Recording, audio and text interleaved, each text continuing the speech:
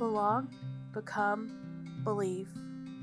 You're listening to Grace Church of Northwest Arkansas podcast. The message for March 27th, 2022 is called, What is This? The speaker is Shannon Barrowcliff, and the location is Clapp Auditorium, Mount Sequoia in Fayetteville, Arkansas. All right, here we go. Let's all bow our heads together. Abba, Father, your grace abounds. We thank you for the opportunity this morning to meet, to come together in safety, and to raise our hands in worship to you, Lord. Father, we praise you for all the adventures our families, our local families had this week, both near and far.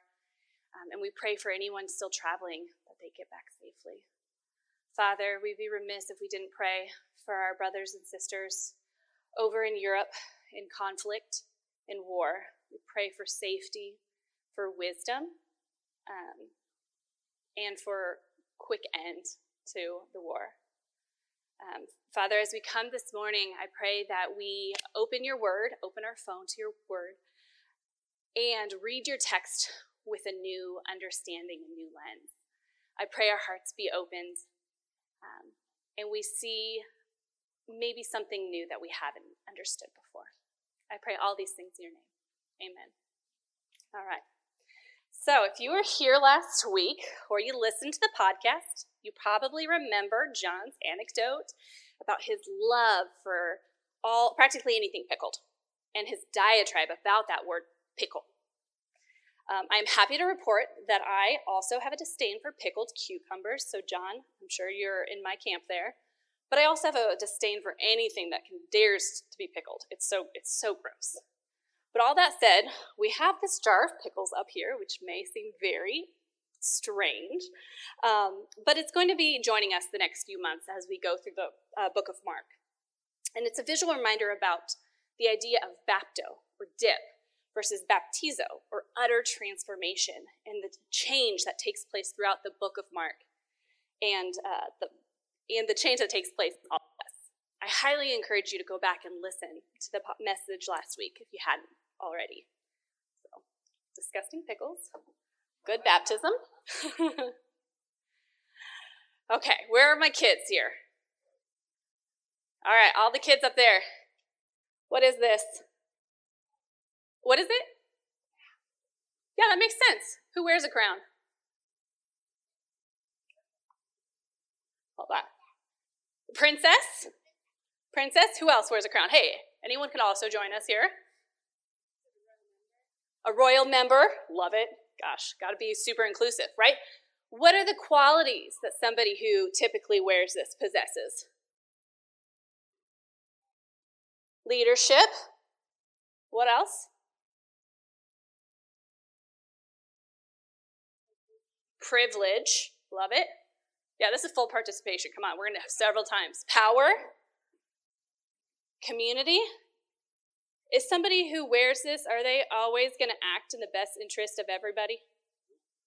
Yeah, probably not. Right? But sometimes, I see you. All right. So today we're going to be looking at two types of kings, the Roman rulers of Jesus' time and our king, Jesus Christ. I want you kids to see if you can spot the qualities that Jesus has compared to that of his empire counterparts, and how he uses the commonly held understanding of royalty to bring a new hope to his kingdom. Go ahead and put that right there. Lovely. So history, and most Disney movies, tells us that kings and queens come to power through war, manipulation, marriages, and zealotry.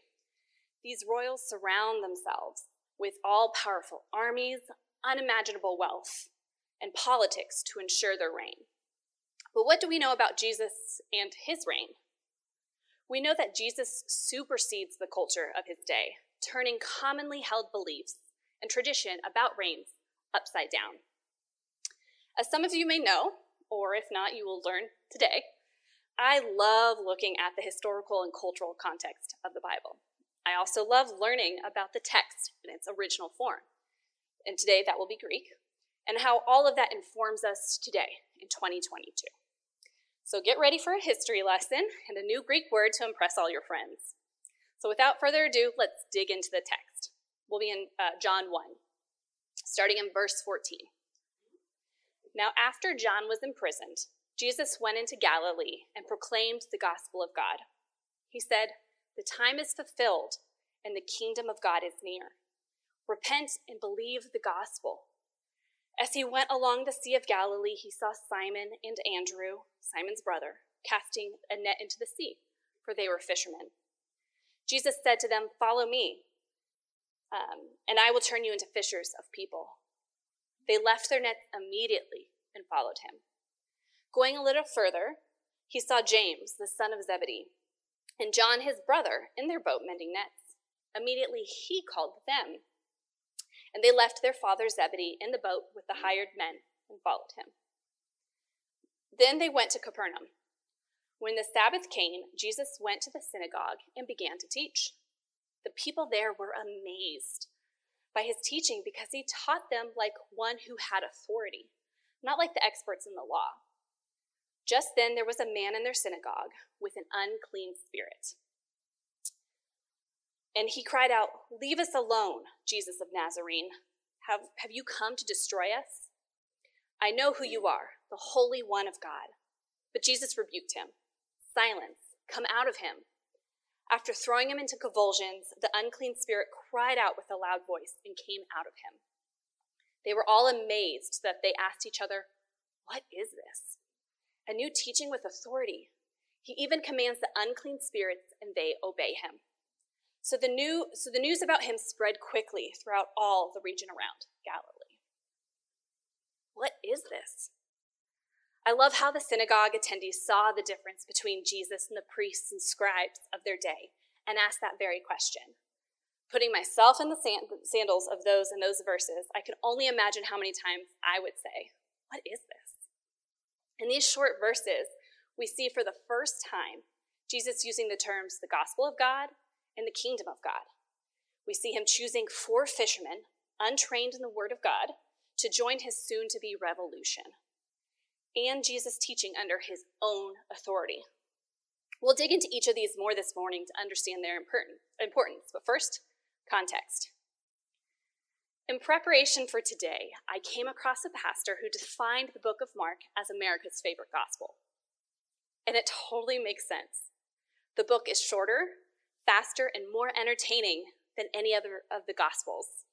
It's only 16 chapters compared to 21 plus of the other Gospels, has 678 verses to the more than 1,000 verses of Matthew and Luke, and is chock full of quick stories about unclean spirits, miraculous healings, and parables galore.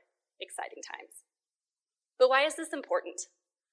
Every author of the book of the Bible had an agenda when they were penning their experiences, especially when thinking about their present-day audience, not the audience of 2022. In this case, Mark was writing to the Roman citizens, and he knew, through guidance and discernment of God, that the best way to get through to them was to use language and styles that would captivate them. Much like our current culture, Roman citizens wanted to know information quickly, to know the answers now. Is that relatable? So Mark wrote concise accounts of thrilling tales to capture even the shortest attention span. So understanding Roman culture is imperative to understanding the book of Mark. In these verses, we are first introduced to the term gospel. Quick side note, many scholars and historians believe Mark was the first gospel penned because Matthew quotes so much from Mark, like 600 verses out of 661, like a lot. Audience participation time. Quick show of hands. Who here automatically thinks of Christ or Christianity in general when they hear the word gospel? Well, actually, I think that might have been 100%. Me too. So does Google. So you're not wrong. You're not wrong. But get ready to learn some new history. In reality, it was a very secular term, familiar to every Roman citizen, regardless of religion. The word gospel in Greek, are you ready for this? Is euangelion. Euangelion, which, as you know, means good news or good telling. In the Roman Empire, a euangelion was proclaimed at the beginning of every new emperor and their kingdom. It contained the good news of Nero, Caesar Augustus, Marcus Aurelius, and so on. It was their way to share how things were going to be now that their reign had begun. And the Romans didn't start this trend with the idea of gospel. We can see it as far back as ancient Greece with Alexander the Great and beyond. So not a Christian term originally. In present day terms, we hear gospels actually all the time. So think about it. In inauguration speeches and corrupt politicians extending their reigns to justify their provisions, right? Like, I need to stay here so that I can give you a better life. And we even see it in megachurch pastors expressing why their way is best.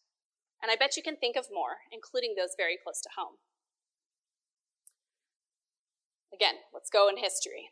You can travel to an ancient city in present-day Turkey and see an example of a euangelion for Caesar Augustus.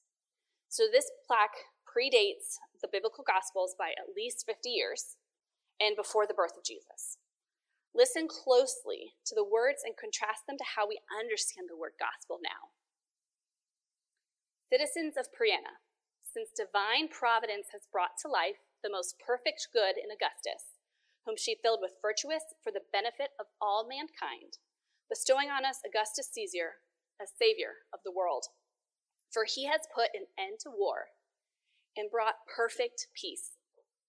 By the epiphany, or advent, of his birth, he brought the gospel of peace to all mankind. For that reason, the Greeks of Asia have on this date declared that the new year should begin from now on, the 23rd day of September, the day of the birth of this God. Never will another gospel surpass the gospel that was announced at his birth. He is not only Lord of the empire, but Lord of the earth and of the calendar and of time itself. Kind of sounds familiar, doesn't it? Remove the knowledge that Caesar Augustus was an infamous fighter and political mastermind. Fun fact, he set up a postal system and fire brigade. It's not all bad. And there are a lot of keywords that sound like our Christian gospel of today. So why does this context matter? Jesus, and Mark through his writings, used what was familiar to people in order to get them out of their comfort zones. Verse 14 in our text states, Jesus went out and proclaimed the gospel of God. Anyone of that era would have immediately known that Jesus was proclaiming his kingdom, a new reign that would overthrow the current emperor. For anyone undermined by Roman rule, this would be truly good news. But with this understanding, citizens only knew that a way a new emperor was chosen for a new euangelion to be proclaimed was typically through violent means or a family tree at the very least. So now we all know the story, right? Jesus was a great warrior surrounded by trained soldiers equipped for battle, right? Yeah, not so much. So back to the story. So far we have Simon, Andrew, James, and John, 4 fishermen who didn't even run their family business yet. 4 fishermen who weren't the best and brightest, for if that were true, they would have been rabbis. What is this? What is Jesus doing, proclaiming the gospel of God with 4 fishermen and 0 untrained soldiers? Fishermen, soldiers aside, Jesus does start to impress those at the synagogue when he teaches. Verse 22 states, the people there were amazed by his teaching because he taught them like one who had authority, not like experts in the law. Jesus wasn't a recognized teacher, yet begins on his own authority to proclaim God's will. What is this? N.T. Wright explains this strange scene. He says, The usual teachers, the literate ones, and within some places Pharisees as well, those self-appointed, scrupulous guardians of Jewish ancestral traditions, didn't teach like that.